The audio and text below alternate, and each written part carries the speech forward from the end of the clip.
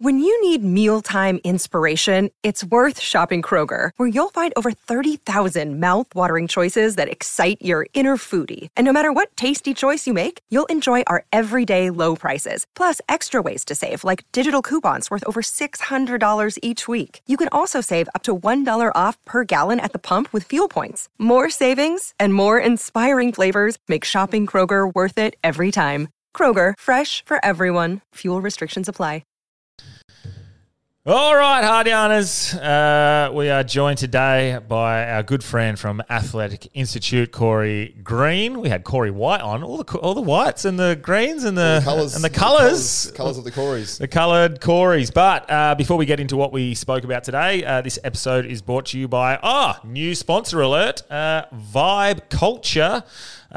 Wake Up. It's a supplement, tropical punch. I've started having it recently, and I have it in the mornings. It's a bit like having a bit of a coffee in the morning. Yeah. I think Delby, after his recent trip to Bali, was meant to be a nice reset, but I think he's going to need it for a bit because he's got no voice at the moment. So, but yes, I've actually sent it over to Corey, and it's actually pretty good, mate. Yeah, you actually did flick this to me to look at before, and it's actually got some pretty good stuff in it. It's got no real bad additives. It's got obviously caffeine. That's why it's called Wake Up. Bit of caffeine in there. You've got your leucine, your isoleucine, your valine, all your proteins there, your amino acids, which is great, potassium. But what they do say is that if you're hungover, specifically if you're hungover, it's really going to fucking get you jacked up. Yeah. That's why I say I think bit of rehydration. Delby's going to probably benefit from that when he comes back tomorrow. Yeah, there's some plant extracts. Yeah, cool. Oh, 100%. And tastes good, mate. Fucking. It's the most important thing. It actually tastes good, man. It's one of those things where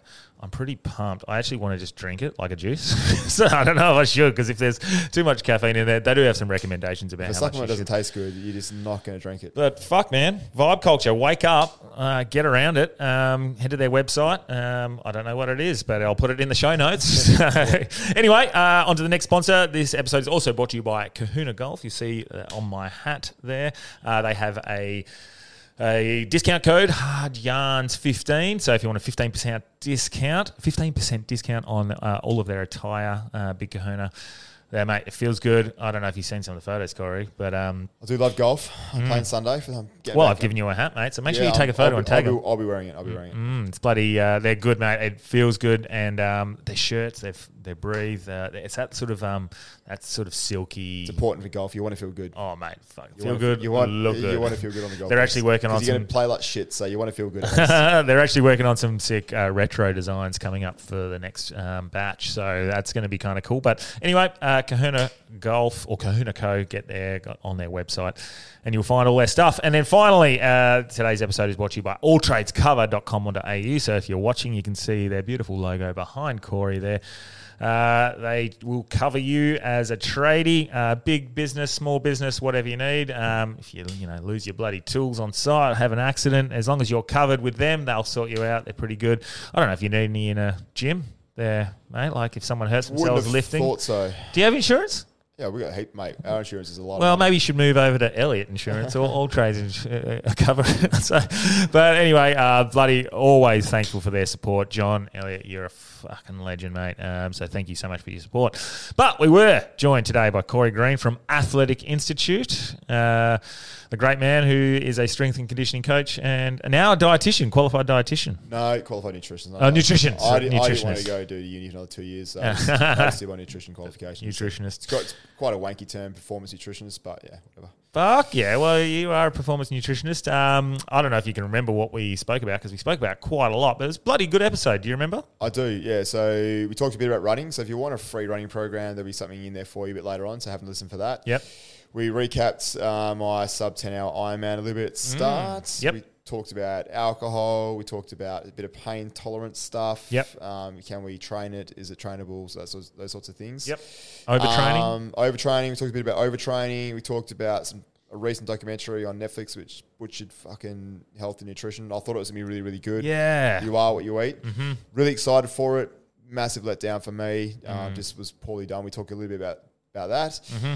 But otherwise, yeah, it was just a good chat about health and lifestyle and just eating healthy foods. Just eat healthy, move a bit, drink a little less alcohol and caffeine, and you'll be sweet. Seems like balance is the key, Corey, to everyone's problems. Yeah, yada, yada, yada. Yada, yada, yada. But very good episode. Thank you so much again for coming on. As always, I'm sure the listeners are going to love this one because they all love about health and nutrition. So, awesome. Thanks, mate. Appreciate it. Let's get hard. Welcome to Hard Yarns Podcast. I am fucking fat.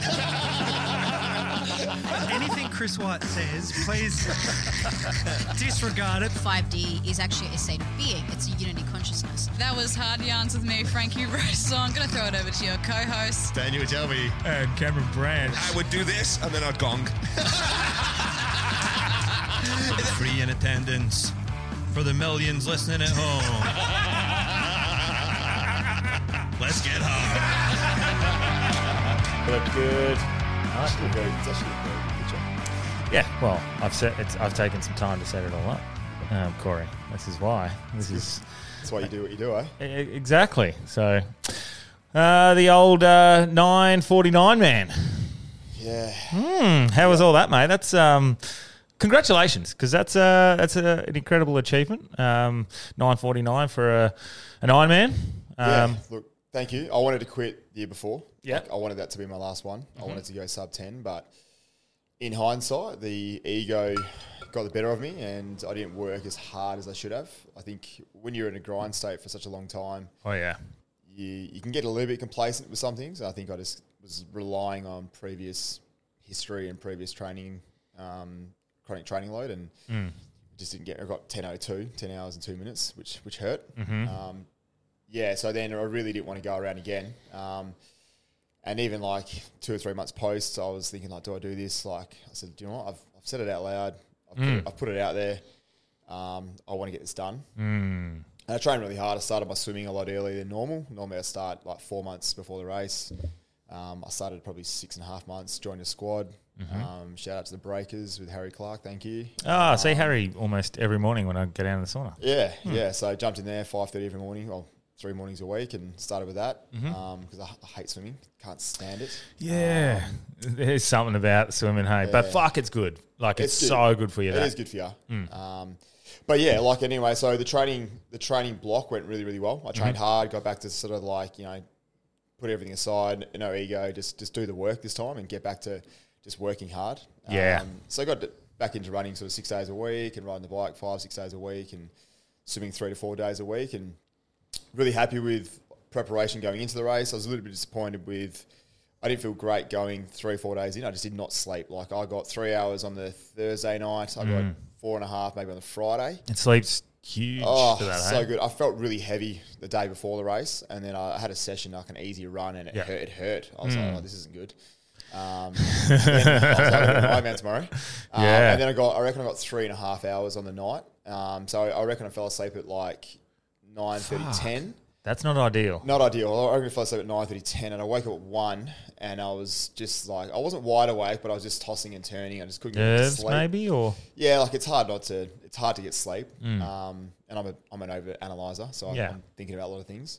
But look, I got up and I was pretty tired, but I know that adrenaline's going to get me through. And like I was swim wise, I was in the best condition I've ever been for swimming, and I swam like 50 seconds or a minute quicker, which is nothing. Yeah.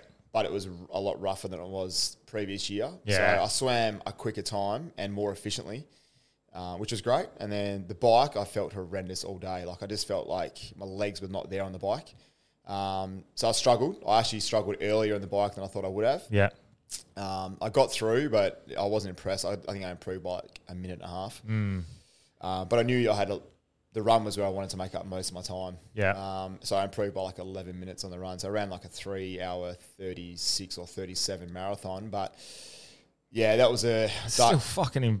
That is very impressive. Yeah, it's look. What average pace is that then? It's 5:09s. I did 5:09s in the end. Off a 5 hour bike. So but look, I got to about 10 Ks into the run and I was pumped. I actually felt really good. I was like considering the night before and whatever, and my run legs were there, which was good. Yeah, I couldn't run 5:09s without having done that. Just running a marathon. Well, I don't think I could. I've been training a fair bit, and like I said, running 6 days a week, and I'd done the work this time. Yeah. And like with the Ironman, what's that? doing the work. Yeah. No one preps for a run and doing something, do they? Yeah, we were talking sort of pre-show about like, I've nearly finished Arnold Schwarzenegger's new book, Be Useful. And like everyone said it, and he's not the only one, but like there's lots of people said there's just no shortcut to success and like careers and relationships. Careers and relationships, there's just no shortcuts, and even like with athletic endeavors, there's no shortcuts. Like you just got to do the work, be consistent with it over a long period of time. But anyway, I got to 10Ks into the run, and I was running next to this guy, Robert, ripping bloke, and we didn't say anything for the first like 2Ks, but we're running like the same pace. And I said, and I was like looking at my watch, looking at his, and he was running side by side. Yeah, I just sort of sparked up a conversation with him. Said, mate, look, I don't know who you are or what your story is, but do you want to talk for the next 30Ks? Just to get each other. Just try and get through this. Like a mental. Yeah. And is that like almost like distracting yourself from the pain? Yeah, 100%. Like music. Time definitely goes quicker when you're having like music or conversation. Yeah. And obviously there's no music allowed. So, so we sparked up a conversation. I knew his whole life story by the end. Guy in the Defence Force, done like tours in Iraq. And we're out here like suffering, but we're like, how good is it that we get to like suffer? We choose to be here, and we can physically do this. My journey is the reason I got the tattoo of my time on my leg, on my ankle, is the whole cliche story of like, this is never going to happen. I'm never going to run again. I couldn't run for the whole entire decade of my 20s. From 20 to 30, I didn't do one run. Yeah, I was trying to run in my like 28, 29 years, but just my ankle was just so beaten up. And we'll talk about the pain adaptation a little bit later and mindset. But I just, I just didn't think I'd be able to run again. So to be out there, 9 hours into an Ironman, as much as it's hurting me, and I just want to stop. Everything's just telling me to stop. I was like, it's a privilege really to be out here. Yeah. And me and Robert, I didn't break in any of the aid stations. I wanted to try and push through as many as I could, but he was stopping. And then I'd keep running, and then he would sprint up and catch up. Okay. And then he would say pace with me, and then we'd do this, and we kept doing, and I just kept running through every aid station. I did not want to stop. Do you think if you had to stop, maybe it makes it harder once you have that mental leak of you've already stopped once, let's stop. Let's stop another time. Yeah. And then it just sort of gradually evolves, and you're walking a lot more than you want to. So yeah. But anyway, I think I walked my first one probably with him at 34Ks, maybe 35Ks. So I walked 2 or 3 in the end.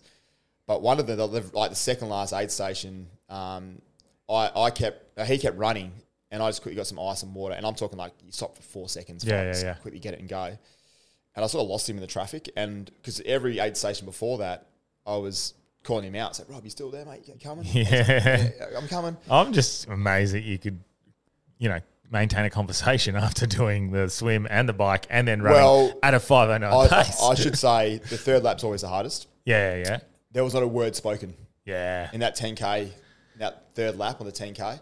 Isn't that funny when it gets real hard? When it gets really hard and very different race, but that pint to pint I did over the just before Christmas, there was a point in the last leg where the guy I was running with, and we were getting each other through, was just dead silence. And I think it was just an understood agreement. No one's talking. It's a common understanding of we know we're both hurting. Yeah. 100%. And so when we knew it was coming, we knew the third lap was going to be the hardest. He's like, we're just going to get through this third lap.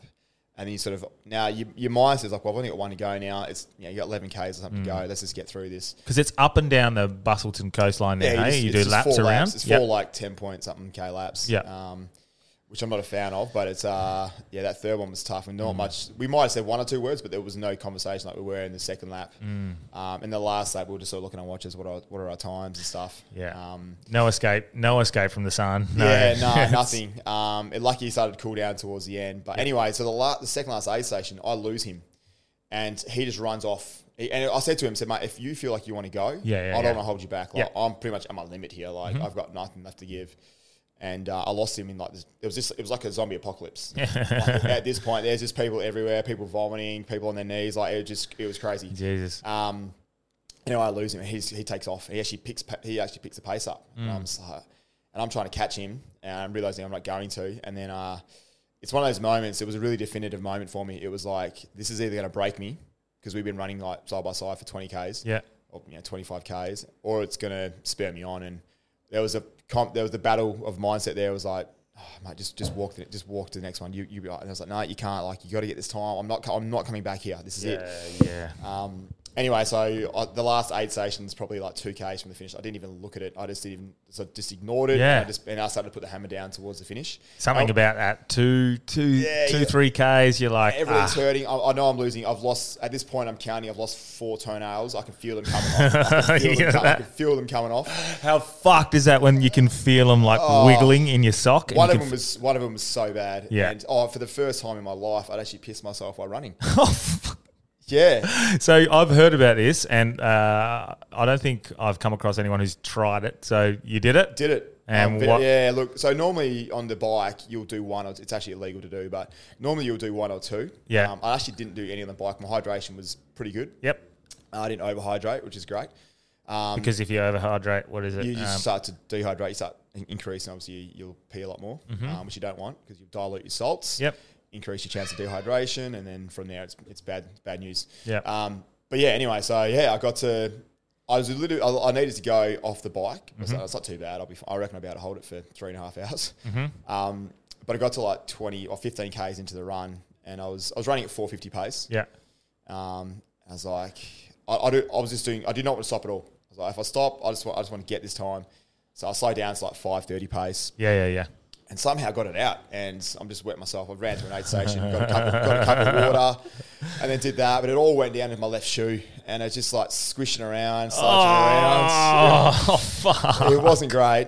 All I can think about was the Green Mile. Like, is the moment in the Green Mile where someone does that and pisses their pants, and I just slush it in my boots. I could feel it in there, and it was hot, so it didn't take long to. Did you tell anyone when you hugged them at the end? No, I made sure I was rinsed off towards the end. But I didn't think I had it in me, but I got it done. But yeah, anyway. And then, that's interesting. That's challenging in itself. It is. Pissing while running. Yeah. I can't do it in the ocean. Yeah. I have to stop and go. It's amazing what you can do when you really want something. Oh, fuck yeah. I reckon. Yeah. And so anyway, but the finish line, the last K, I knew I was going to come in at sub 10. Last year, I did not enjoy the finish at all. Yeah. I was just disappointed with how I finished. So this year, I obviously so me and this guy, Robert, were sort of like going, we can go sub 950 here. Yeah. And he was like, we might just make it. Anyway, he finished at like 9 hours 51. Okay. And I thought I was You left him. No, that's the thing. He must have started before me, and I swam quicker than he did, and I didn't realise. And I got to the finish line, I saw some work colleagues, and I saw my partner, and I saw my friends, and that, and I just sort of stopped and just enjoyed it, hugged them, and said good day. And then I looked up at the clock; it was 9 hours 49 and 52 seconds, and I was like, "Just get 9:50 doesn't sound as good as 9:49 for some reason." Yeah. So I just jogged to the line and got under at like 9 hours 49 and 58 seconds. Good man. And then collapsed. My legs gave out because obviously the mind was like, look, you're done now. Yeah. And then, look, I got to my feet. It was a good feeling. And I was more proud of the fact that I just didn't give up. I could have gone and not done it this year. Yeah. But look, anyway, done now. So now let's move on to the next challenge and figure something out. And come and do an ultra. Yeah, I definitely want to do an ultra. See if the ankle can hold up. But do a marathon next. And definitely look at doing an ultra. But I just, at the moment, just get back to working hard in the business. And yeah. Well, I'm interested because, again, very different run, the pint to pint we did. But you talked about the hyponatremic stuff where you're pissing out all your salts. Yeah. I wonder, and I want to know, maybe you can tell us, because I was cramping at like 35 Ks and I didn't cramp in the 80 or 100 at all. Yeah. So what role was alcohol playing in that? Was it because I'm drinking that back, plus I'm drinking water, I do become hyponatremic? Or yeah, look, I mean, obviously, like alcohol is obviously somewhat of a diuretic. So I'm not sure, were you pissing a lot more than usual? No, I wasn't. No, I probably only had, I think, 1 or maybe 2 pisses for the whole race. Yeah. But were you, I mean, I know when you did the 100 that you were pretty on top with your sodium stuff. Yeah, so, I definitely just, in my head, it was like, it's only 50. And it's only 50. Yeah, and it's the night before, I was like, oh, no, it's 50. Yeah, it wasn't. It's actually 50 Ks. Yeah. It's a very long way. So I was like, I was really worried, going, fuck, I was just going to drink water. Then I was like, fuck, I've got a heap of Hydrolite in my thing. And I know Hydrolite's just fucking over-the-counter Yeah, it's bullshit. nowhere near It's like, the stuff you're using for your ultras was precision hydration. Yeah, Yeah. precision hydration.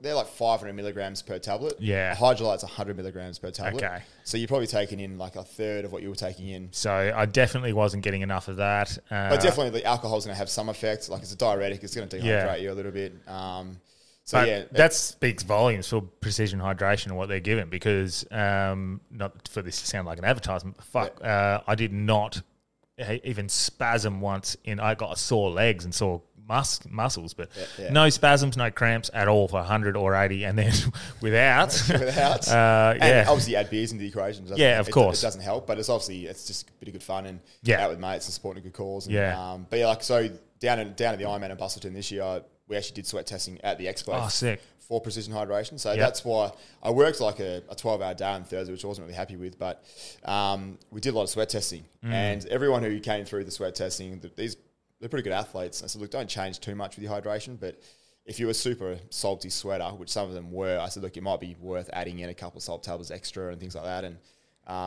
so everyone actually emailed me sort of after, said, mate, that little bit of advice just helps so much. I felt so much better than I normally do. And that sweat testing, would that like help you measure how much you're able to absorb, like a supplement or something like that, or is that it's more of a genetic predisposition to like how salty you are. There's debate about that as well, but yeah, not your bioavailability of what you can sort of uptake. Yeah, it's more just letting you know how much salt or sodium you are losing sort of per litre. And everyone's different. And everyone's a little bit different. The average is about, people are surprised, but most people are around 1,000 milligrams, which is 10 hydrolyte tablets in a litre bottle, whereas precision hydration is like 2. And now thinking about it, I probably was not putting enough hydrolyte tablets in either. Definitely. Yeah. And like it's been so humid the last few days here in Perth. Oh, fucking oath. Oh, man, I went for a run yesterday morning and I was just drenched. So just rehydrating up sessions, but anyway, looking at really happy with how it went. I've done 5 Ironmans now. I can move on. I've ticked that box. Yep. The challenge now will be going for maybe a sub 3 marathon. Okay. At some point, like I think that 4:16 pace? 4:16 pace, yeah. So, but I think I'll go. My first one won't be that. My first one will probably like around 3:10, 3:15, and then.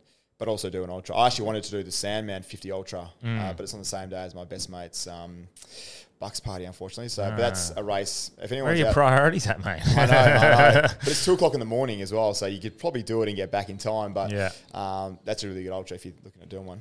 Yeah, one of the lads who did the run with Ask the Pint to Pint had run a 2-hour 45 marathon. Oh wow! And barely finished this one. Yeah. But for him, it was time on his feet, I think he said. It was just like, It's the muscle damage. Same with the Ironman. Like the Ironman run, like... Is that a thing as well? Because Burnsy's asked that before. Like, is it a thing where if you run faster, it will be a little less strenuous on you? For time on legs? Yeah, to some degree, because obviously you've got a fuel capacity, so obviously you're going to run out of fuel over a longer period of time. Yeah. So there's a massive fueling component to it. We've got about 2,000 calories of carbohydrates on board. And the guy who's really fit and efficient, 2 hours 45, he's probably not going to use. He's probably not using all of his carbohydrates in that race. He's probably going to feel pretty good. But in a longer race, you're going to be tapping out of your muscle glycogen, your carbohydrate stores are going to be tapped out. Obviously, if you're not topping them up all the time, and that's where that muscle damage comes in. So, like the last 10Ks of an Ironman or the last 10Ks of an ultra, you're not out of breath. Your body's just broken. Yeah, fucking oath. You're not. Ironman, I'm sure you're out of breath at some points. You are, but you're not like on your hand. Like you're not. Your lung capacity is not. You're not like burning through your lungs. Yeah. It's not like a threshold session where like you're just on your knees because you're just out of breath. Seems like the swim would be the hardest of that. Like aerobically. Nah, swim's easiest, mate. Is it? Swim's a warm up. People always say that is the most common question with triathlon. Everyone says to me, "Oh, surely the swim." Yeah. I'm like, it's 3.8 kilometers. It's 10% of the race. Yeah. Your heart rate's the lowest. That's the lowest your heart rate's going to be for the entire day. Yeah. I think people are just scared about swimming in the ocean or just they can't swim. Yeah. But you put a wetsuit on, it makes it easier straight away. You can take your time. Like I said, it's only 10% of the race. And that's the thing. I trained like my ass off for this swim. Improved by a minute. Like it's for 6 months, I improved by a minute. Good conditions, or did I hear it was bad conditions? No, the conditions weren't great. So like I reckon if it was the same as the year before, like glass, I would have gone probably 58 minutes or 59 or something like that. I did like just over 101, but Yeah, so running's by far the hardest thing you can do. And it's the last. So After the it swim's all. easy, mate. The swim's easy. Yeah, okay. I'm interested as well because I am training now for an 80 and to do it in I want to hit a time. Like the Margaret River one? Margaret River one. Yep. I want to do it in the 10 hours. Yep. So, if I could do it under 10 hours, that would be fucking incredible. What's the pace for that? I think it was 7-minute pace Yep. for under 10. I think 7.5 will get you in that 10 hour zone. Yep, cool. And if you finish under 10 hours, you get this big goblet. It's a pretty big achievement, I think. Yeah. What did you go last time? It's like 13. So that's a big. You're talking like nearly 25% off. Yeah, but considering the training that I did the last time for the 100, I ran that in 14. Yep. So an extra 20 Ks in only an hour more. Yeah. I think with actually putting in a plan and going, okay, I'm going to run this pace for this this pace. And we finished within 15 minutes of when we said we were going to finish that. So I feel like if I can get a plan, train properly, I'm like running a fuckload at the moment, doing this 75 hard at the moment. So I was sort of just forced to, which we can talk about in a minute because that's fucking breaking me a little bit. But the training. So I do want to talk about running training. Yes. And one thing that really interests me was overtraining because I would get worried for me because I don't have a plan. Yeah. Sometimes I just go and run, and sometimes I'm like, fuck, am I doing too much? Am I not doing enough? Yep. So what role does undertraining and overtraining, more specifically overtraining, play? Yeah, massively. First of all, you need to sort of objectively measure your training so you find out, so you can see if you are overtraining. And overtraining can be like as simple as someone who hasn't run for a while all of a sudden starts doing 3 days a week of running. Within a month, they're probably overtrained. Like in some sense, like their tissue tolerance isn't there. And, but you'll know when overtraining starts to kick in because of your physiological changes in the body. Like an example would be if you're supposed to go out and do a hard run set, your heart rate isn't climbing up to where it should be. Yeah. So like if you know that like a good example on easy sessions, like repeat 1K efforts for us. Most runners will do repeat threshold efforts. Usually it's around the 1 kilometre mark. I know never heard of it. like a good Ironman set is 8 1 kilometre repeats with like a 200 metre jog in between. Brutal session. 8 1K efforts with a 200 metre jog in between. So, and all of those are, for me, like I'm not an amazing runner by any means, and I'm actually not very good at running. It's probably my weakest leg, but this should be sub 4 minute pace for me for those efforts. Okay. For each one, and then I know like what my heart rate's normally going to be for those. So if I know that I'm overreaching, so overreaching's good because you're putting yourself into a position where you can gain some fitness. But then overtraining, is you're taking it that one step further, and now heart rate isn't responding the way it should do. So like, let's say, for example, I run a 1K effort, my heart rate should be around, let's say, 170 to 180 beats. It might be 155, 160, and I'm feeling a little bit sluggish, and I just feel like I can't get that top end speed going. That's a sign. Obviously, sleep interference. So if you're not sleeping well, that's a concern. That's usually a bit of a causality as well. And if anyone's tracking like heart rate variability with a smartwatch, that's the main one. So because I don't, I'm very unprofessional in that. Don't track my heart rate or anything like that, and I just go and run. And if I'm going to take it seriously, I will. But the lack of sleep, that's a perfect example, because about 3 or 4 days ago, I was fucking exhausted. Like really bad. I was feeling lethargic, like I've been doing a bit too much. And I wasn't sleeping well either. And I was like, am I feeling like that because I'm not sleeping well? Or is it a result of the training? And that's the thing, like as well. And like your resting heart rate's elevated more. So obviously when you're stressed, and overtraining, your resting heart rate's elevated, which means your recovery through sleep isn't as good. And obviously then if you wouldn't know, but most people's heart rate variability, and heart rate variability is just the time between the beats of your heart. There's like the PQRS wave in your heart rate. So your heartbeat. So the more varied it is, the more you are ready to perform. That's a good thing. But if it's very like consistent in terms of the beats are the same, and they're monotonous, that's a sign of fatigue and sort of overreaching. But most people, like if you're not wearing a heart rate variability sort of Oura Ring or Whoop or something like that, you're not going to get that. But for the layman's terms, like heart rate isn't getting to where it should be, where we expect it to be. Obviously feeling just lethargic. And one of the best things is just, do you want to train? Like, do you want to go out and do this run today? And there was one day in Ironman where I felt like I was overtrained, and I woke up, I didn't sleep well. I was supposed to have a hard run set, and I woke up like, I think I would have had like been 7 hours in bed, and I woke up and I was just like, I feel like I haven't slept here. Like, I feel like I haven't slept. I had no motivation, zero motivation to get up and run. So I was like, you know what, I'm just going to swap this out for an easy bike today. Yeah. So you just got to make those calls. But is it also like when you do get that real hard session in when you didn't want to do it? There's a time and a place There's for a it. good, a good feeling. That's the thing as well. Like, you've got to know when to do that session regardless. And what we recommend people to start the session. So just start it. So if you just get I know my body really well, so I knew in this situation I was like, look, I've got to run tomorrow anyway, so like I'm just going to supplement this session. But we recommend try it. If what you think is going to happen happens, then you can pull back and make it an easy session or stop or whatever, and do something a little bit easier. But there are other times when you're just in a mindset where you can actually physically get it done, and sometimes you actually perform really well, which is why sometimes using these monitoring tools is a pro to them. There's also a con to them. Sometimes you can look at it and go, do you know what? I'm not going to train hard today, but it could have been a really good session anyway. Yeah. So you just got to weigh it up and take the information in. But subjectively, how do you feel is a big one for that particular session. If you wake up and there's a session to do, and you're like, look, I do not want to do this at all, and you've been training relatively hard, it's probably a good sign you're overtraining. And sometimes, obviously, you don't want to overtrain, but fuck, that feeling you get when you do the session you didn't want to do and then you finish it and you're like, I feel like, I don't know what the mindset is there. And obviously you don't want to overtrain to a point where you do damage and whatnot. But yeah, the other night, like I did it, I had fucking plenty of excuses. Yeah. I had my daughter,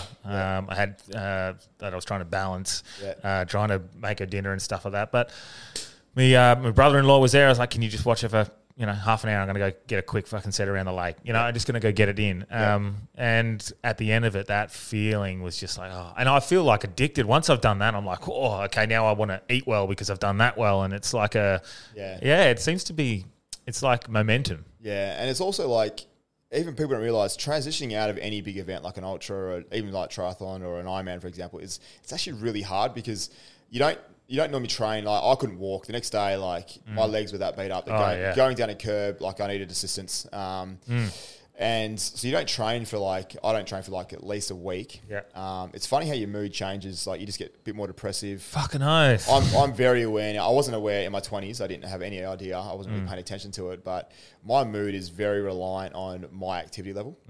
So if I don't train for 2 days, which is very rare, if I don't train for 2 days, by the third day, I'm a bit antsy and a bit moody, and I'm just a bit down and flat. I'm like... Now, do you think that's a general thing anyway, and people are just less sensitive to it? I think people are less sensitive to it and aren't aware of it. Yes. I just think people who don't train every day or most days, probably, I'm just speaking, and even from my experience, you just sort of accept it as that's my normal. That's your baseline, It's my baseline. So you don't know. But then when you go, and we talked about a bit of pain, we'll talk about pain tolerance later on, but, looking at doing when I did my first half Ironman, I was like, there's no way I could double this. I finished, there's no way I could double this. This is ridiculous. Yeah.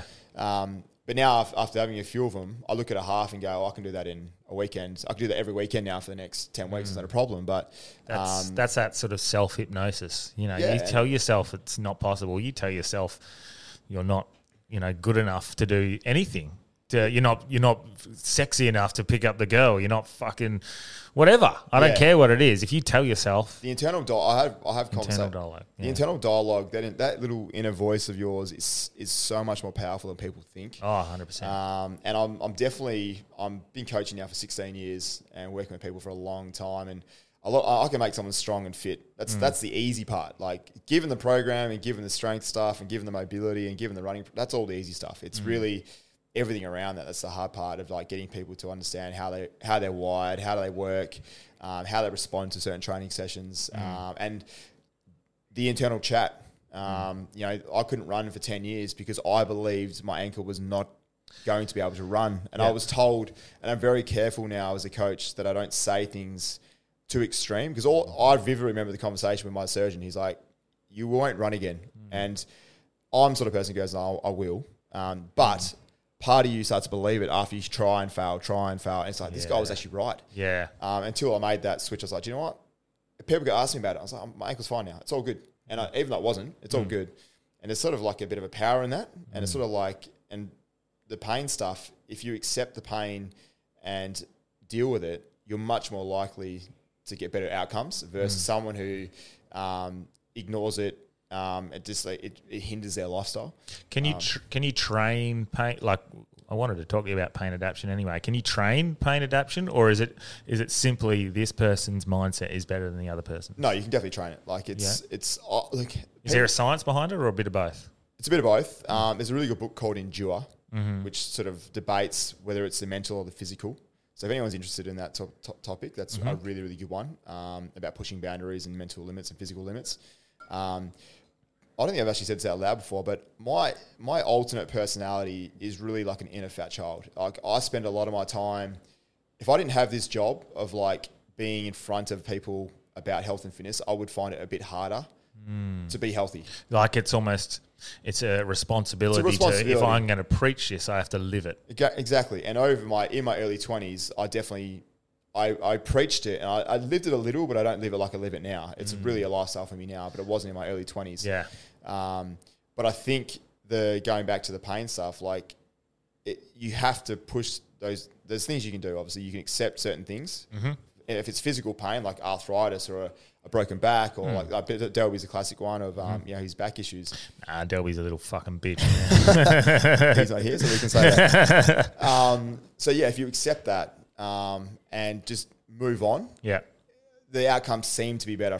It's a lot of anecdotal stuff. It's not like hard scientific research, but like grit and persevering through things. Like, the first time you go for a run, it's hard. We've got some free run programs too for you, by the way. But, the first time you go for a run, most people just run way too hard. Okay. And they just put themselves in a position where it hurts way too much, and then they sort of like, I'm doing that again. Yeah. But it's because you see what other people. It's like a comparison thing. You see what other people are doing, and you're like, I can do it. Yeah. Don't compare. Ego's massive. I mean, especially for males as well. Like, when I played footy in my 20s, I used to be able to run like a 9-minute 3K.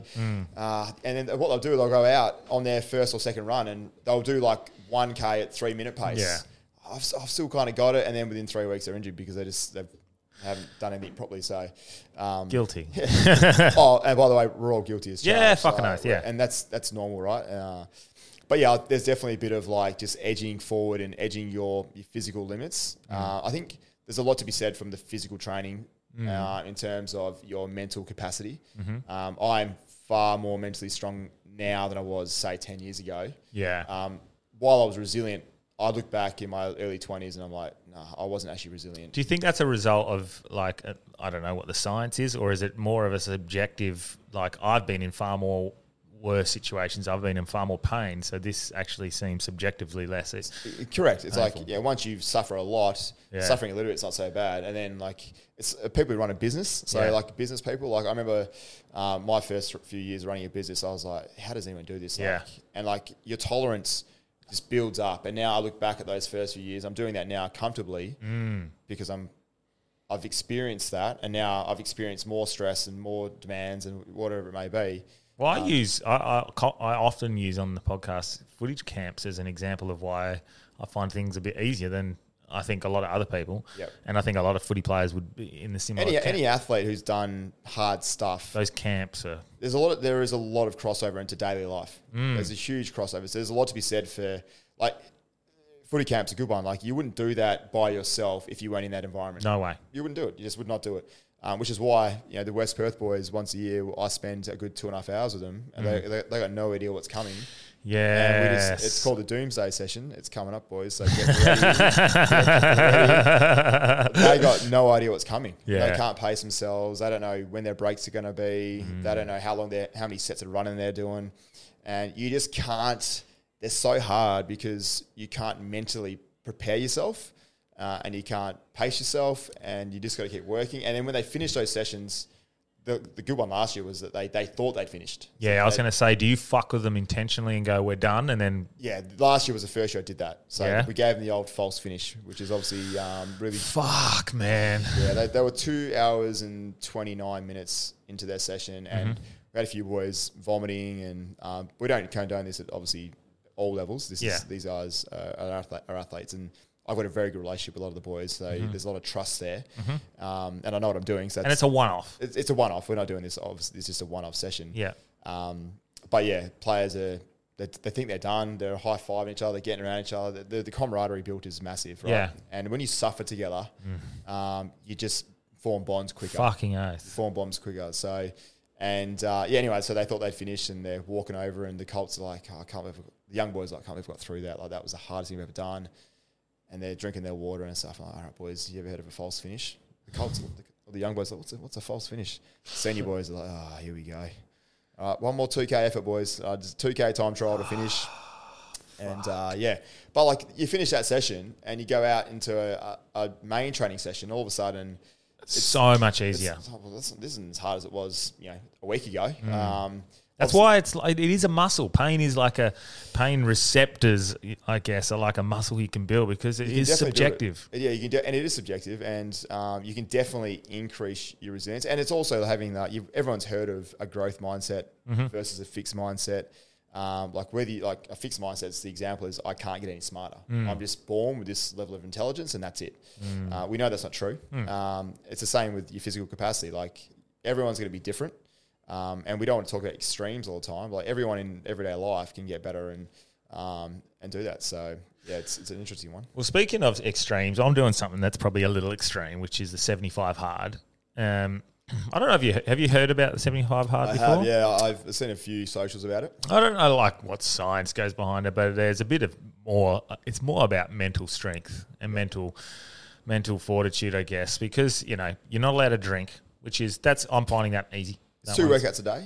2 workouts a day for 45 minutes. Now, you probably should be smart about this, and it's less about the actual workout and what you're getting at. It's the habit of putting aside 45 minutes to specifically do an exercise, whether that's stretching, fucking yoga. Lots of zone 2 going for a walk. Lots of zone 2 stuff there. 100%. I probably went a little too hard earlier on, and I'm being a bit better with it, and I'm doing stretching sessions and walking a little bit more. But yeah, I'll first probably 10 days I went a bit too hard. Typical, that's fine. Yeah, you got to read 10 pages of a book, non-fiction book a day. Yep. You have to drink a gallon of water a day. What's a gallon? It's about... that's my maths now. It's not like 3. Is it 3 something later? I've got it written down, but I should know this because I'm having it. But I'm having way more than that anyway. I probably am at points hypernatremic, pissing too much. Yeah. I think that's about it. You have to set yourself a diet. In no cheat meals. So it's pretty. No cheat meals. So I'm shredding up pretty good at the moment. You're looking good. I'm feeling good, and you start to see it, and you start to feel it. And I don't know whether it's this as well. The other day, like, I've started this Vibe Culture, which is a new sponsor coming on. Not to drop some sponsorship talk in there, but I started having them like in the mornings, and I do feel now it could be the non-alcohol. It could be just the diet. It could be a range. It could be the Vibe Culture. It could be a bit of all of it. But fuck, man, I feel good. Yeah, it's all of it. But to a point, like I guess making these changes has like become addictive. Yep. Now, like, I finished the other day. I finished everything I had to do, and it was like 9 o'clock at night, and I was like, I want to do something else. Like, I want to do something else to better myself. So I read more pages. Yeah. Like, I needed to do something else. Yeah. I think it's all about momentum. But I guess I used to be against these types of things. Like, in my early sort of career of coaching, I was like, look, I'm against doing like the full like strict cuts. Like, 100%. For some individuals, it's definitely like, if you want to see results real quick, then that you're going to see results quick, right? Here you go from eating a lot of refined foods into eating healthy all of a sudden, like real foods, you're going to see a difference. Yeah. And if you go from not exercising much, obviously, I'm sure there's a lot of failure stories of the 75 hard. Oh, fuck no. In something like that, though, we got to train 2 45-minute sessions a day. There'd be a lot of easy training. Yeah. I think people think athletes train hard all the time, but they do not train hard all the time. No. But you think of like your pro cyclists, they're doing like 70 to 80% of their training a week at zone 2, like easy training, because they've got so much of it. And then they've got the short, hard stuff. So this is more of a discipline challenge. Correct. More sticking to a schedule, okay, I've put aside 45 minutes to do this. I am going to read this book even though I'm tired. I am going to make sure I get this water in. Yeah. It's less about the actual health and more about the discipline and regimental getting it done. Yeah. So I get that. But I'm the same. In general life, aside from this challenge, I'm nothing in absolutes. Just with my diet, just like I am with alcohol. And I want to talk about alcohol as well because I'm really enjoying not being on drinking alcohol. So good, isn't it? Fuck, man, like it's so good, but it's so hard culturally because it's ingrained, right? So now, you go. Well, I started to realize the other day. So there is, I guess, a mental aspect of it where, like, I've been having twice. I've been in situations where I felt everyone was drinking, so I've had the 0 beers. Yep. And it scratched the itch. No problem. For me, it's the carbonation. Like, I could easily have a soda water when someone's having a beer, and I feel fine with that. It's just, for me, it's refreshing, the carbonation. Yep. And look, drinking, like, it's something as like if you're in your 20s, you're probably thinking to us like, nah, I'm gonna have a beer most weekends. Like, but I'm now nearly 36, and it's just like I appreciate my health. I appreciate my body. I appreciate feeling good. When you're not feeling healthy, like I had gastro during Christmas, and that's it's horrendous. Like, you're going, pissing out your ass, you're vomiting out your mouth at the same time. You're like, I just want to be healthy again. Like, this is just horrendous. You take it for granted. You do, and that's why I got the tattoo on my leg. I was just like, it's a reminder for me to don't take my body for granted. Don't take my health, and drink a lot less. I don't drink much now. My partner doesn't really ever drink, which is a positive influence. Surround yourself with people who are like that. But like alcohol and anyone the professional athletes I do work with, the ones who are taking this training seriously, they chuck on an Oura ring, they chuck on a Whoop, they chuck on something that's tracking their recovery. You have a glass of wine before bed, it affects it a little bit, and it'll affect your sleep. As soon as you have 2, like, you're now at a point where you're really ruining your sleep, and then 3, and then it's curtains after 3 or 4. In terms of your actual, you might be asleep, you might be don't remember going to bed or whatever it may be, but you're not getting good quality deep REM. Rapid eye movement sleep, and there's dreaming as much. So all those things are really, really important. What is it? Because so physically, I'm interested in what it's doing because there's the side of me that the spiritual woo guy who sees the the lowering of the vibration that we've spoken about plenty of times. I think it's alcohol is actually from the Arabic word alcohol, which is spirit eating or body eating spirit, which is an interesting thing from my point of view. But then from the physical side of things, and just mentally, I see it. The fact that alcohol adds to my stress levels. So if I have a stressful day at work, I won't handle that as well. Yeah. And then if I don't handle that as well, maybe I'll take that out on my daughter or friends around me. And then if I am having a shit, I might eat terribly as well. So it doesn't just affect that one little bit of health of like having the sip of alcohol. It affects everything around it and my ability to handle other stressful situations. And it also augments that depressive mood state I was talking about before, because you probably don't exercise that day. Like if you're having a beer, or most people aren't going to exercise. If people exercise in the afternoon, some people do. You have a beer or a glass of wine or whatever it may be. The next day, you actually wake up feeling so much more depressed. In terms of it's a very depressive thing. Well, it is a depressant, I guess. So, 100%. So it just augments that sort of sensation. Does it physically change like anything within your muscle makeup and structure, or ability to does it?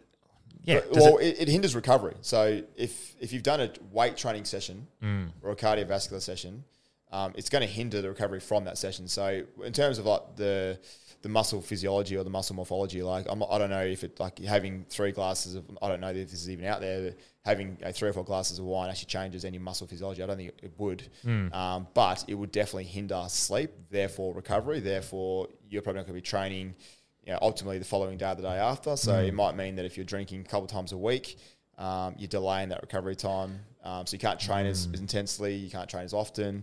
That's what I would say about that. Is there any benefit to alcohol? Like, I know people will argue, wine you can get antioxidants out of, but you can get that same, or if not more, antioxidants out of fucking blueberries. So, that's not a fucking, I need more antioxidants. I think it's a cop out. I don't think drinking a genuine poison is going to help anyone. There's not. I can't think of one benefit from. No, the only benefit, and I will say this in the sense that if you run a business, if you're someone who socializes on a golf course with corporate clients, there is something to be said for people lowering their inhibitions, having good conversations, getting to know people on a deeper level. They're like, we all know that when you have a couple of beers, the prefrontal cortex is just completely inhibited, and a really good book about that is called The Chimp Paradox. It just talks about the chimp part of your brain, which is like your initial emotion. How dare you? I know. the initial emotional response to something. And then there's the human element, which is like the person who you want to be, the smart, logical decisions, that sort of adult sort of mentality. Yeah. Making educated decisions. And then there's also the sort of computer, which is like the autopilot. So things that have just happened to you over your past, which you've experienced lots of, that are just on autopilot. You don't even realize you're making these decisions. The default mode network, is that what that is? Yeah, similar to that. But yeah, like that chimp part of your brain, like example for me when I was in my late teens, early 20s, for some reason when I drank, I was angry. And I was obviously dealing with shit at the time. I didn't actually deal with it or whatever. But those decisions they're just poor decisions. You're reacting. This is when you might say something to somebody that you shouldn't have said. While you might feel it and believe it, normally the next day you would be more controlled and more calm and wouldn't say those things. And there's also like at night times, people tend to be in their chimp mindset. So at night time, you'll tend to think more darker thoughts or more like aggressive thoughts, or you might be thinking that I can do this or do that. Generally, when you wake up in the morning, you sort of you have a different outlook on it. It's a weird sort of thing, but the book really explains that in great detail. It's a really good book from a psychological standpoint. So if anyone's wanting to understand how their brain works, and for me, it's been game changing. The Chimp Paradox is a good one. Interesting. Because it does intrigue me that alcohol's legal. And then there seems to be no benefit to it at all. Yep. And even things like MDMA, ketamine, mushrooms, marijuana, they all seem to have some sort of benefit. They've usually got one small benefit. Yeah. Now, obviously, all can be abused and used every drug terribly. Used, but I'm just... Caffeine's look, but no one... Caffeine's one that's exactly the same boat. Like, I love coffee, but I know I'm sensitive to it. So if I have 2 a day, my anxiety goes up. I get tight in my chest when I'm stressed. I just feel it in my chest if I have 3 coffees a day. So caffeine's one. If you took caffeine out of your diet, you're going to sleep a lot better. But for me, it's also one of the happiest moments of my day. Fucking oath. It's getting my coffee. Like I'm just like, I'm just happy. So I'm not going to. So I've gone from having 3 a day to 2 a day. To now it's having 1 a day. If I know I'm going to be out till late, I might have a second one because it affects my sleep. But 12 hours, did you say? Yeah, 12 hours is quarter life. So if you have a cup of coffee at say 10 o'clock in the morning, 10 o'clock at night. 10 o'clock at night is a quarter of that caffeine amount left in your system. So there's still a quarter left. So the quarter life, half life is like 6 to 7 hours. So half of that caffeine, if you have a coffee at say 12 o'clock in the afternoon, half that coffee is still there at say 6. And look, there's probably different bioavailabilities and people digest it a bit different. We all know someone who can have coffee at 10 o'clock at night and go to sleep. Yeah. I would still argue they would sleep better without it. And also would it be actually good sleep? Would it be the REM sleep would be disrupted? Wouldn't be as good as I don't think, and from research from what Matthew Walker's done, I don't think it would be as good as if you didn't have it. Yeah. But that's an accepted drug, really. Yeah. And it's, but alcohol is one of the ones where, like I said, there's no real benefit to it apart from socializing and probably you could argue forming relationships is obviously one of the most important things you can do. But surely, I actually totally agree. But surely, instead of catering to people with lack of confidence to talk to someone, here, have a beer. Maybe we can work on why they have lack of confidence to talk to someone. That sort of that's stuff. The right outcome. Yes, that costs not $290 an hour versus go down to the bottom art and get yourself. Everyone knows my thoughts. We should just be microdosing the water and in the systems to make everyone wake up. But I think I'm always interested by the fact that alcohol is legal, and I guess it all comes down to taxing and lobbying and. Some people might say there's more sinister intentions, but big money. There's a lot of money in it. Keeps inhibitions low, but and going back to the exercise point, if you go for a run, you don't like every now and then I get like I was in the garden a lot over the break, just digging holes and whatever. And I get why tradies do it. Like everyone who's a tradie, I understand why you do it. I think I feel to skip in over the break and I think I barrowed. I don't know how much sound I barrowed, but I was like, at the end of the day, I was like, oh, man, I'll go for a beer, eh? Yeah. And I was just like, you know what? I'm just going to go for a 20-minute run, half-hour run. Yeah. And I get back, I'm over that. You don't feel like a beer after a run. Yeah. Or exercise. So that's if you can try and make that decision, make that habit and form that habit, that's obviously going to be a better one for you. Right? Yeah, forming better habits is always beneficial, obviously, but it's continuing them because it's so easy to fall back into old habits. And what I've found of late is I've started to create new patterns in life and new habits, and it's very easy for me to slip back into old ways if I don't read, and I've been journaling. Now that some people go, "Oh, fucking gay," but I actually think the journaling I'm finding a lot of benefit from, more specifically from having the realizations of mistakes I've had prior. Because I don't just journal; I go back and I read some of the things that I've put down, and it actually keeps me back on track. Going, no, remember you were acting this way, you were doing this, you were doing that. You need to reinforce the new patterns if that's the direction you want to go in, and I find without repetition, you're not going to make the changes not as easily anyway. You probably can, but yeah, without repetition. Yeah, and like we're at that time now. It's gone New Year's. Everyone's made some resolutions. Yeah. Everyone sets a bar way too high.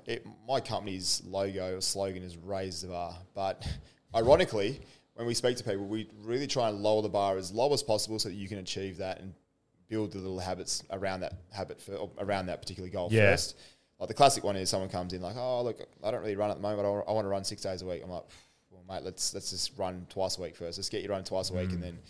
Well, sometimes the goal is so far out there, and they're looking at the top of the mountain and they're on the first step. That's the problem. It seems so unattainable and so unachievable and so unrealistic that they can't see the pathway there. Instead of trying to visualize where you're supposed to go, just trying to achieve those first little steps one at a time, and they all add up. And I don't think people really act like that. They try to, climb the mountain first time. They want to shortcut it. There's no shortcuts. I had a chat with my athletes this morning, and she's the same. She's a very good golfer, and you're looking at where you want to be, and you're trying to get.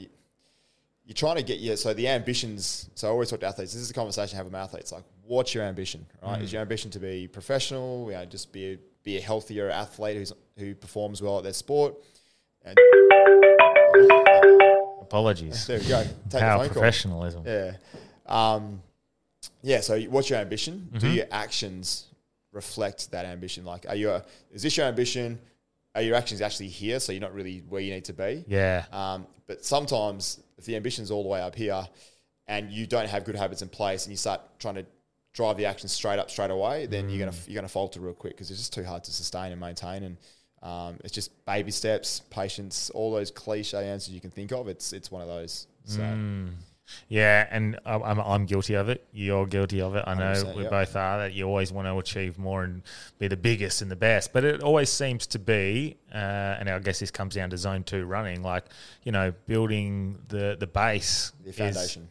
Building that strong foundation slowly and organically is always the best way for success. In anything, business, the whole lot. 100%. And like going back to running, like, so if you do want a basic running program. So you can download the app Train Heroic. And once you've set up your account, you can go into your settings and go to the My Training section of that, and you can enter an access code. Yeah. If you enter the access code Run Beginner, you'll get a free 4-week program. It's just 2 runs a week. Very, very simple. This is for someone who doesn't really run. So 2 sessions per week with a 3-day break in between.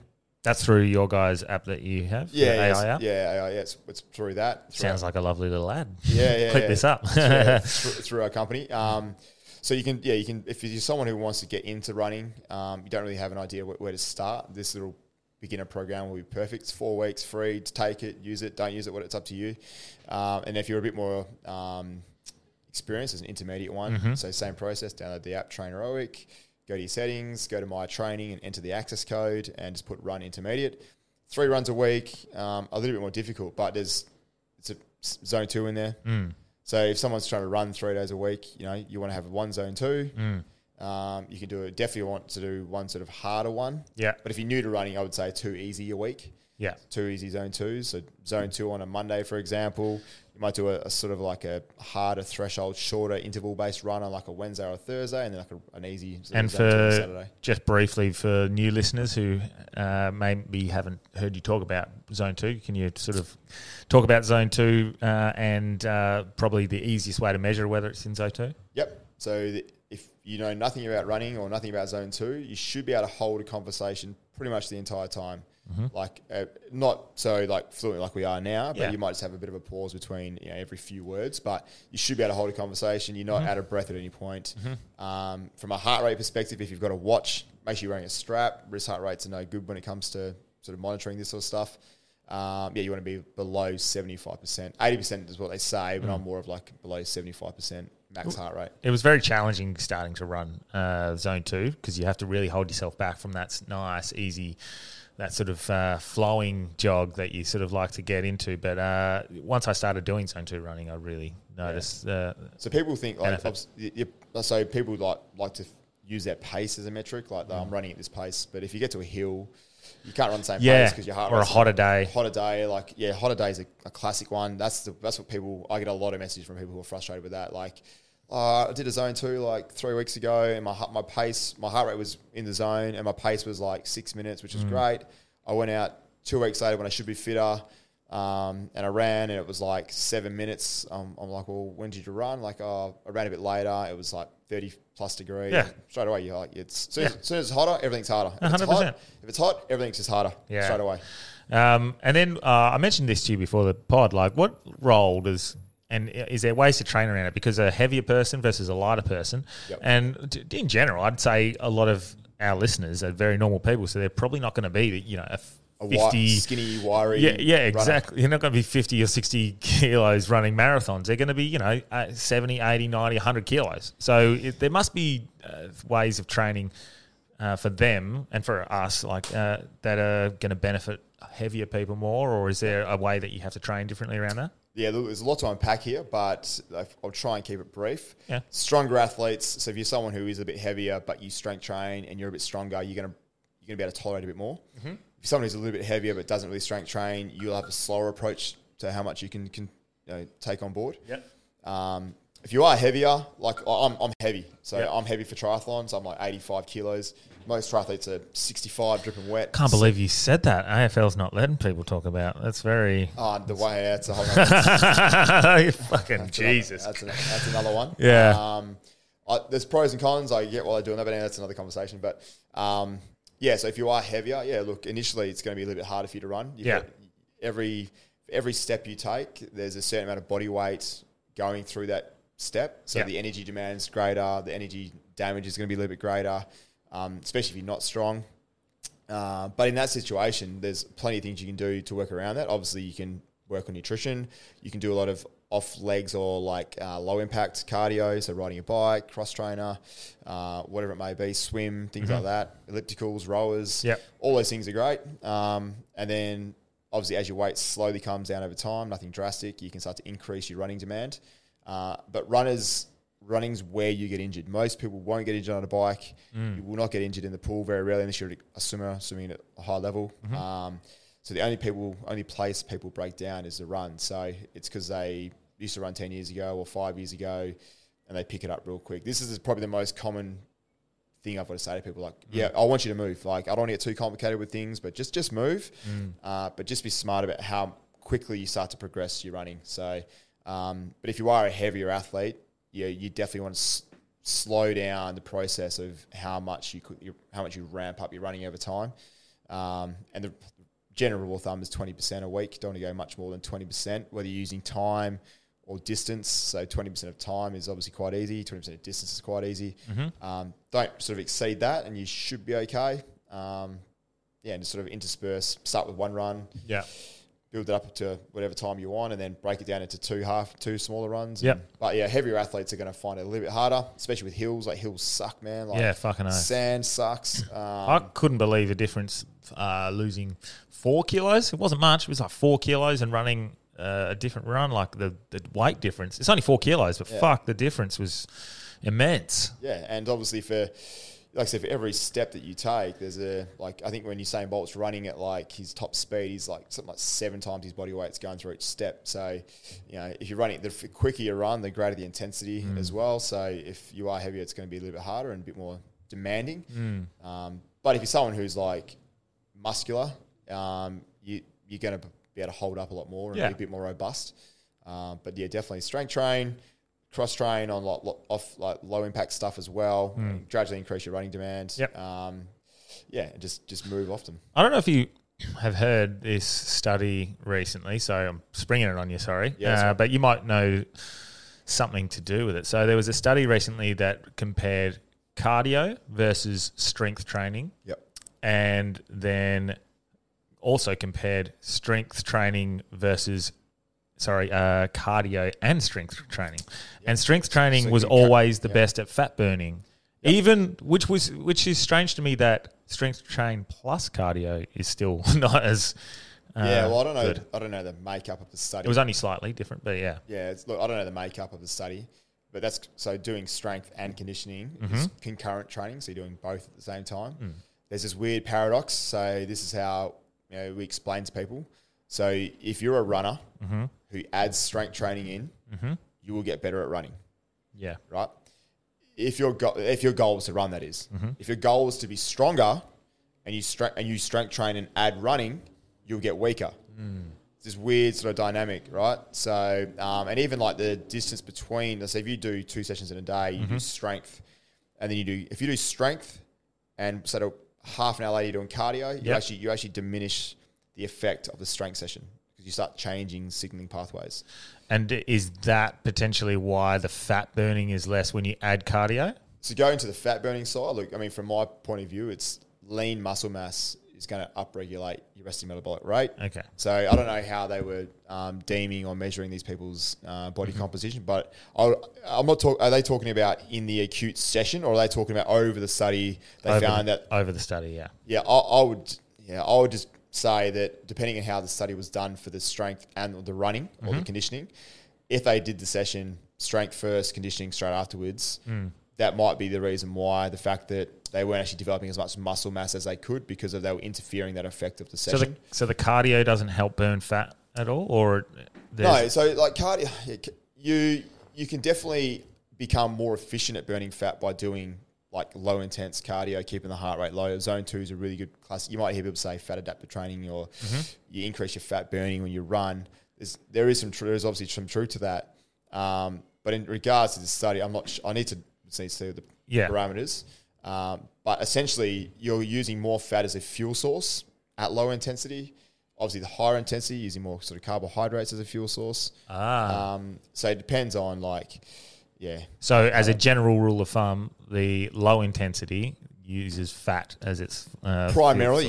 You always use both. You'll always use carbohydrates and you'll always use fats at different percentages. So at the extreme scale, let's say you just went for a walk. You're using like 98% body fat and 2% carbs. Obviously, as it's just an inverse relationship with time and intensity. So intensity goes up, carbohydrate utilization goes up. As intensity comes down, carbohydrate utilization goes down. You use more fat as a fuel, but you're always going to be burning both at the same time. So it's a funny one. But carbs is always an interesting thing as well, conversation, because carbs, like, what if it's processed sugars and and food like that? It's very different, isn't it? This is where I cop I don't know. This is my philosophy is ebbed and flowed over the years. So I'm a qualified nutritionist. I've done every type of diet you can think of to the extreme, apart from probably the carnivore. And there's a big genetic component to how people respond to food. Like, I'm never going to be a skinny, wiry, 56, 60 kilo person. That's just not in my makeup. There are people who are just heavier. Generally, there are people who are wiry, there are people who are quicker, people who are strong. They were all wired slightly differently, but I'm probably, I want to say I'm on the fence, but I just feel like if I had to put my house on it, refined carbs, we know refined carbs we don't respond well to those. They're not healthy for you. Yep. But I'm not a big believer that it's just calories in, calories out. And this is where, like, if you're a nutritionist, you're probably thinking, what is this guy talking about? How can you say that? Like, I just feel like the biochem of our body is a bit more complicated than just, like, we don't have a calorie receptor. Like, how does it, like, if you eat, you know, Is this the calorie deficit that people the talk calorie about? deficit. Yeah, so if you eat 1,000 calories of donuts versus 1,000 calories of sweet potato, like, there's a different response in the body. Yeah. Like, I'm telling you right now, just try it. Just eat a load of crap refined food and see how you feel. Yeah. Versus eating some, like, quality carbohydrates. So there is a quality. There has to be a quality component. Because surely your body's putting energy into breaking down this fucking disgusting refined food, whereas if it's a naturally occurring food, there's less effort for the body to break it down. Is like, that's just my simplistic thoughts. It's more so what it's for me. Like, it's a lot of how the body reacts from a hormonal standpoint. Like, Oh, yeah. So you're going down the science point. So you can't get type 2 diabetes if you don't eat shitty carbohydrates. So and that's a hormonal response. Like, it's an insulin response. So there's the classic debate of, like, there's two camps. There's a camp that says it's hormonal, so it's insulin related. So if you eat lots of sugary food, obviously insulin is constantly being spiked. You get hyperinsulinemia, your body doesn't absorb sugars properly, and then you get diabetes, and someone cuts your foot off like 20 years later. Right? And then there's the component of, it's calories in, calories out. So if you just have to eat less calories than your body needs, we can figure out how much you need by your height, your weight, your body mass, your lean mass, how fit you are, and how much you move. So we can figure that out. But then it's like, well, how does my body know it's getting 2,000 calories? Like, there's no measuring stick in my body. There's no calorie receptor saying, it just partitions fuel where it needs it. So if I need to repair some muscle mass, it would go over there. If I need to make some sex hormones from fat, it would go over there. So yeah, I used to be like calories in, calories out, 10 years. This is it. Yep. Calories in, just eat less food than you need. But if I need 2,000 calories a day and I'm eating 800 calories of donuts a day, I don't think you're going to lose weight. Nah. I put my house on it. But the hardest thing to do with research and nutrition is you can't control it. Like, you just can't. Did you see that documentary that's came out on Netflix? You Are What You Eat? Yeah. Yes. Oh my God. It's one of the worst documentaries I think I've ever seen. I was so excited to watch it. Same. I watched the first 30 minutes and I was like, okay, this is clearly funded by vegans. And then secondly, like, even the food they gave, for example, the herbivores, they gave like sausages and like corn or something like, and what the fuck? That's not meat. Mate, I saw it. I was like, I'm actually excited because they started out, it sounded all right at the start. Like, look, we're going to get 2 twins. Like, if you get twins, fantastic. That's awesome, right? You get twins, we're going to feed them 2 different diets, and then we're going to get some results from the study. And I was like, fuck, how good. Someone's actually doing this. Yeah. And then it just evolved into like this bashing on meat, and then like the people, they weren't controlling the training. There was the food that the quality of meat that people were getting wasn't great. It wasn't like grass fed. They're getting all this shit fucking meat. I'm just like, it's almost like they're trying to indoctrinate the nation to make sure they start to have lab grown meat and start eating bugs. Corey, I know. Like, the first 4 weeks was good. Like, it wasn't great, but like, they got their meals delivered to them. Yeah. You just eat this. Yeah. Right. How hard's that? You can't mess it up. Yeah. Some people would have been cheating a little bit, but they're getting most of these meals right. Yeah. The next 4 weeks is you're going to go out. We give you a shopping list. You're going to go out and buy your food, and you're going to shop and do that. And in the last 4 weeks, you're on your own doing just following the diet as best you can. And it's obviously a short study, but it just evolved into an absolute crap fest of just misinformation. Like, the quality of food they were eating wasn't great towards the end. People weren't controlling exercise. They didn't control it's so hard to, but the point is, it's very hard to do all that. Yeah. Unless you lock someone in a room and that you tell them when they're sleeping, what they're eating. But what interests me, and they use this same example in that documentary as I see in carnivore documentaries and vegan documentaries, whatever. It's always like, doctors used to promote cigarettes for health. Yeah. They're all using the same argument. Yeah. What I have noticed is that they all claim, so like hardcore vegan will claim that they can cure type 2 diabetes, Yep. and a hardcore carnivore will claim that they can cure type 2 diabetes. Yes, They can, because they're not eating crappy refined carbohydrates. They're both doing the same thing. That's exactly right. You're getting rid of all this fucking bullshit that you're normally eating. That's pretty fucking simple, isn't it? Well, you would think so. I think there's too much money in type 2 diabetes. Oh, mate, it is one of the biggest multi-billion dollar businesses going around. But and that's, you hit the nail on the head. Everyone who's on a diet wants to be healthier. Right? That's the only reason why you go into a healthier diet. People, this is how I'm going to break it down for you. If you eat real food, genuinely real food from like organic, but if you can afford to, organic source meats and eggs and all that sort of stuff. Yep. I'm not trying to eat too much farm fish, crap, whatever. But if you're eating good quality foods, reduce your refined carbohydrates, refined sugars, all the obvious stuff, lollies, chips, refined breads and stuff like that, you're going to be pretty healthy. And just move a little bit. Just move 4 or 5 times a week for half an hour a day. That's pretty much it. It's not complicated, but this documentary... No, you are a fucking misogynist. You are racist. You are pushing against the wrong people here, mate. Yeah, and like, just because a doctor's saying it doesn't make it right. It's just like the doco had so many flaws. I actually watched it in Sydney when I was on holiday with a couple of friends of mine, and the guy who's my partner's friend was sitting there watching it, and we were both just like, this is so misinformed. I had to turn it off. Yeah, I was very optimistic. I was like, this is going to be really good. Like, and then it just evolved into this bashing on meat and like, and look, vegans, like 100%, like, and what I hate now is everything is labeled as vegan. Like, wine is now vegan. Like, it was always vegan. Like, it's just, they're putting like sugar's vegan. But sugar's not healthy. So if you're eating lots of sugar, it's not a healthy thing. So it's funny. But like, the point you made is that if you want to reduce being overweight and diabetes and things like that, be a carnivore or be a vegan, because you're going to get the same result, because you're not eating the crap that gives you diabetes. I guess the argument you could make for the carnivore, you might have a little more energy in certain, or potentially it's easier, more bioavailable, some of the... and you just reminded me about the muscle mass. So they obviously assessed their muscle mass between the two twins over the study, over the 12 weeks. And like the vegan, they were like, oh, you get some really good results. I think she put on like, I can't remember the exact, don't quote me on it, but it was like she put on 1.5 pounds of muscle or something like that. But her sibling, who was on the meat diet, put on like 7 pounds of lean mass. And I was like, well, but I don't know what they're doing training wise. They didn't tell us what they were doing from a training standpoint. Like one pair of twins were doing proper strength training with somebody, but we didn't see what the other ones were doing. So I don't know if there was a training element. I'm sure there was, but they made like this really good case for the vegan, like putting on muscle mass. You can't put on muscle mass with being a vegan.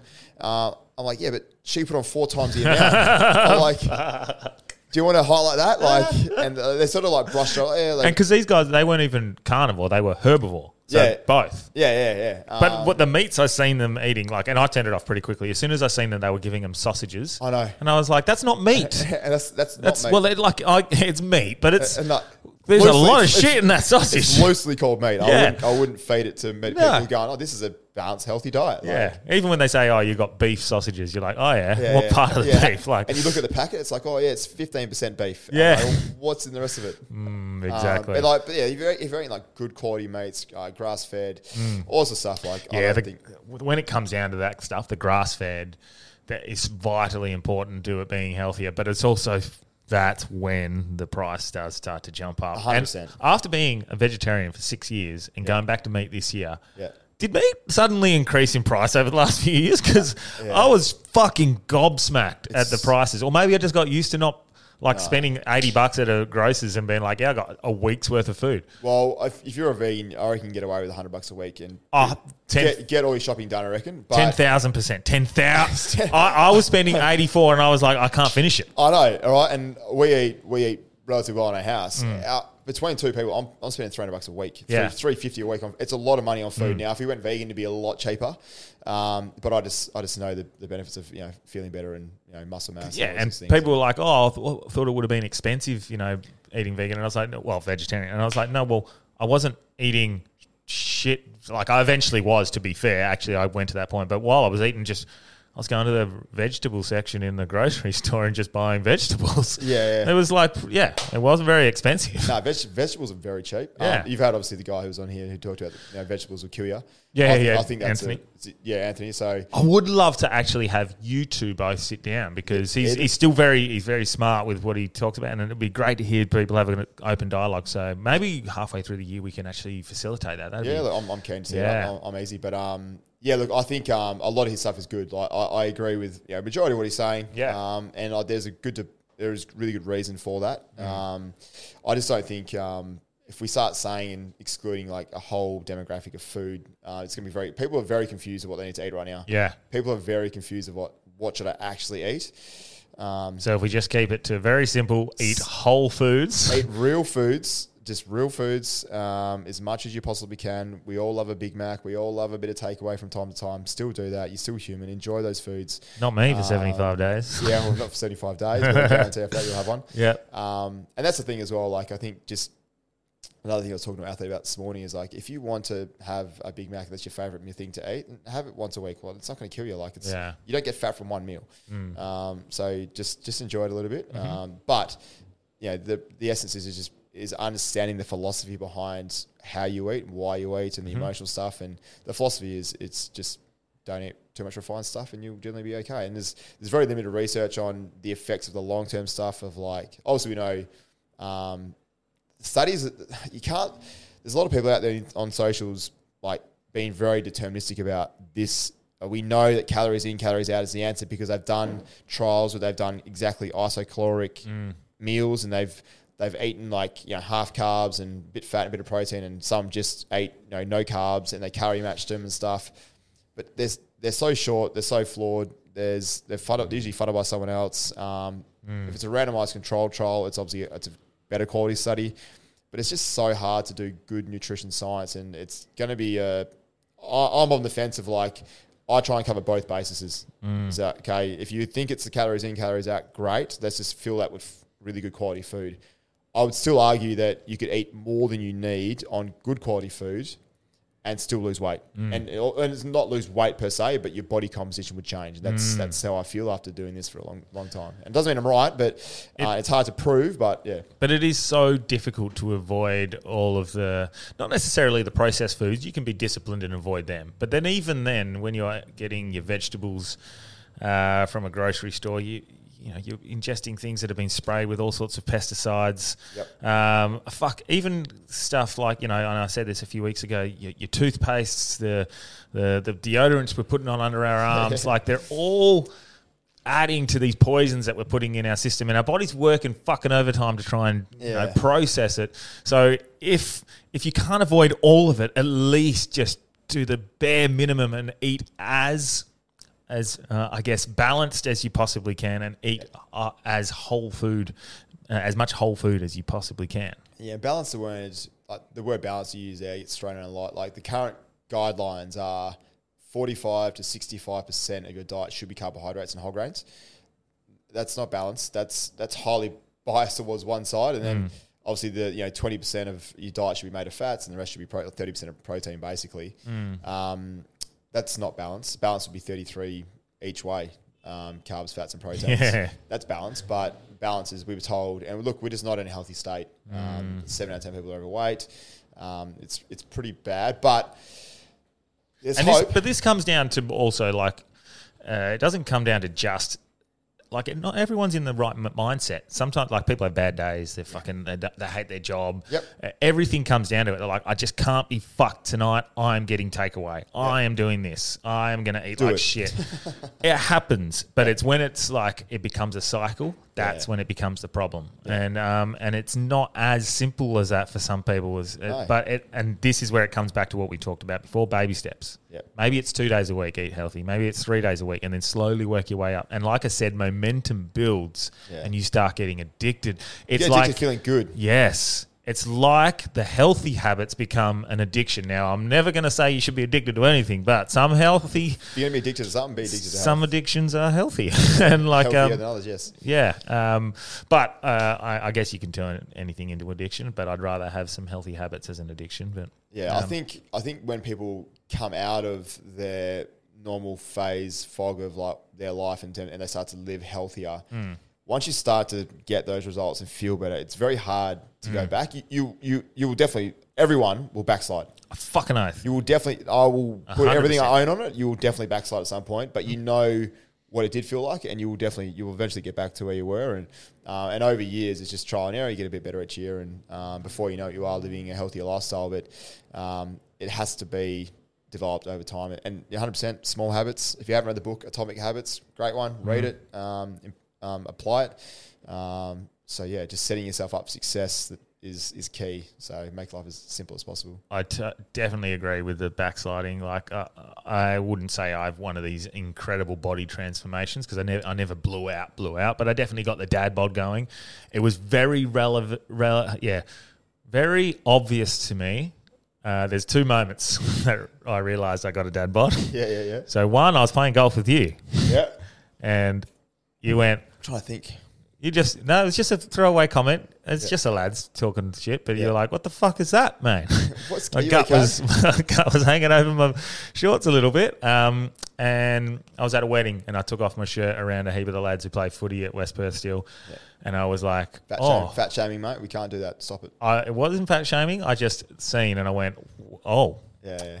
Something's happened. And so from that point, and I go back to the backsliding, I started to slowly implement some changes in health, and it took a couple of little aha moments where I was like, "Yeah, this isn't good. You're preaching being healthy, and you're not living it." We talked about before, preaching what you're living. Right, practice what you preach. Yep, exactly. But I definitely had moments where I fell back. It's the same with me getting off weed. Yep. I got off weed, and I had moments where I went back for 2 weeks, and then get back on, and then go 4 months without it, and then get back on, and I'm about 9 months without smoking. Yeah. I'm 3 weeks without drinking. You know, I don't know how long the drinking will last. I feel fucking incredible. That's the biggest impact. Yeah, biggest change I've ever felt. The longer you go, the easier it'll get. But yeah, it's I've said to myself, I'm never going to give up drinking. Yeah, because I do like the occasional red wine. I'm never going to say never. Yeah, nothing in absolutes. Absolutely nothing. Absolutely nothing in absolutes. My whole life has been trying to find the grey area. I'm either usually all in or all out. And I've been severely heavy and overweight and sick and unhealthy. After my first Ironman, I did a bit of powerlifting for a bit, and I went to America for 6 weeks. I gained 13 kilos. Thank you, America. How can you not there, man? In 6 weeks, I gained 13 kilos, and I came back, and my staff were like, "What happened to you?" I was like, "America happened, baby." Did you go to Cheesecake Factory? So I know what it's like to be overweight and unhealthy, and I like eating whatever I want. I love eating whatever I want. It's like when you're on holiday, and that was my early 20s. But every holiday I have now, it's a lifestyle. Now I just want to feel good and be healthy. And in my 20s, when I traveled, I didn't exercise. Yeah. In my early 20s, I just traveled for 6 weeks. I did not. I might exercise once or twice, but I didn't make it a weekly habit. Now when I travel, I just make a point of getting up, go and do something for half an hour, 45 minutes, and it's usually I did a bit of bodybuilding for a little bit back in the day. After Ironman, I love just training on machines and just do crap stuff that I don't like my athletes to do. Just it's something I like it. It's enjoyable. It's easy. So just make sure you're going through those enjoyable moments with your training and stuff as well. So 100%. Yep. Definitely agree with that. Everything in moderation, bit of balance, and I like to go about 80-20. Yep. 80% of fucking just get it right, and then just allow for a little bit of and I've said this before, a bit of rascal that Alan Watts always talks about. The element of irreducible rascality is what makes us human, is what he said. And I think having that little bit of room for movement is what makes us human. So. Yeah, and it's just achievable. And you hear people say all the time, if you can't sustain it, so this is the hard 75 hard. If you can't sustain it, probably shouldn't start it. But there are exceptions to the rule, as always. And I think if you know what you're getting into, then you know why you're doing it. Yeah. So fasting after every Ironman, I usually fast for 2 or 3 days. I do a minimum 2-day fast. Every year I've done water fast. Yeah, just water only with salt in it, obviously. I always do a 3-day fast. Apart from this year, I just did a 2-day because I was much healthier going into the last sort of few days. So like it's good to do those sorts of things every now and then, but they're not something that you want to put in all the time. And find the balance around your training and nutrition, and just don't overcomplicate it. 100%. This has been very nice, Corey. Yeah, it's been good. Thank you very much. You mate. do have to bounce, so we'll finish up. But anything else you want to plug? I know you talked about AI, that training program before. Yeah, so jump on if you want to just jump a free running program. Just go back and listen to that. Put the running program in for free. Give it a try. Obviously, you give something to you for free. So if you want to follow us in the gram, you can. Athletic Institute. But other than that, just don't overcomplicate things. Just move a bit. Eat less refined foods. If you sleep pretty good, you'll lose a bit of weight from sleeping better. Reduce alcohol and caffeine, but it really depends on what you want to do. You make the choice. Seems pretty simple, Corey. If only people listen. But all right, absolute legend. Thanks so much for today's episode, and Hopefully someone learnt something out there. Fuck yeah! Well, I'll get you on with Anthony Chafee. That'd be pretty good. Yeah, when Delby goes away again, we'll do it again. Yeah, sounds good. Awesome. Cheers. Thanks, Matt. All right.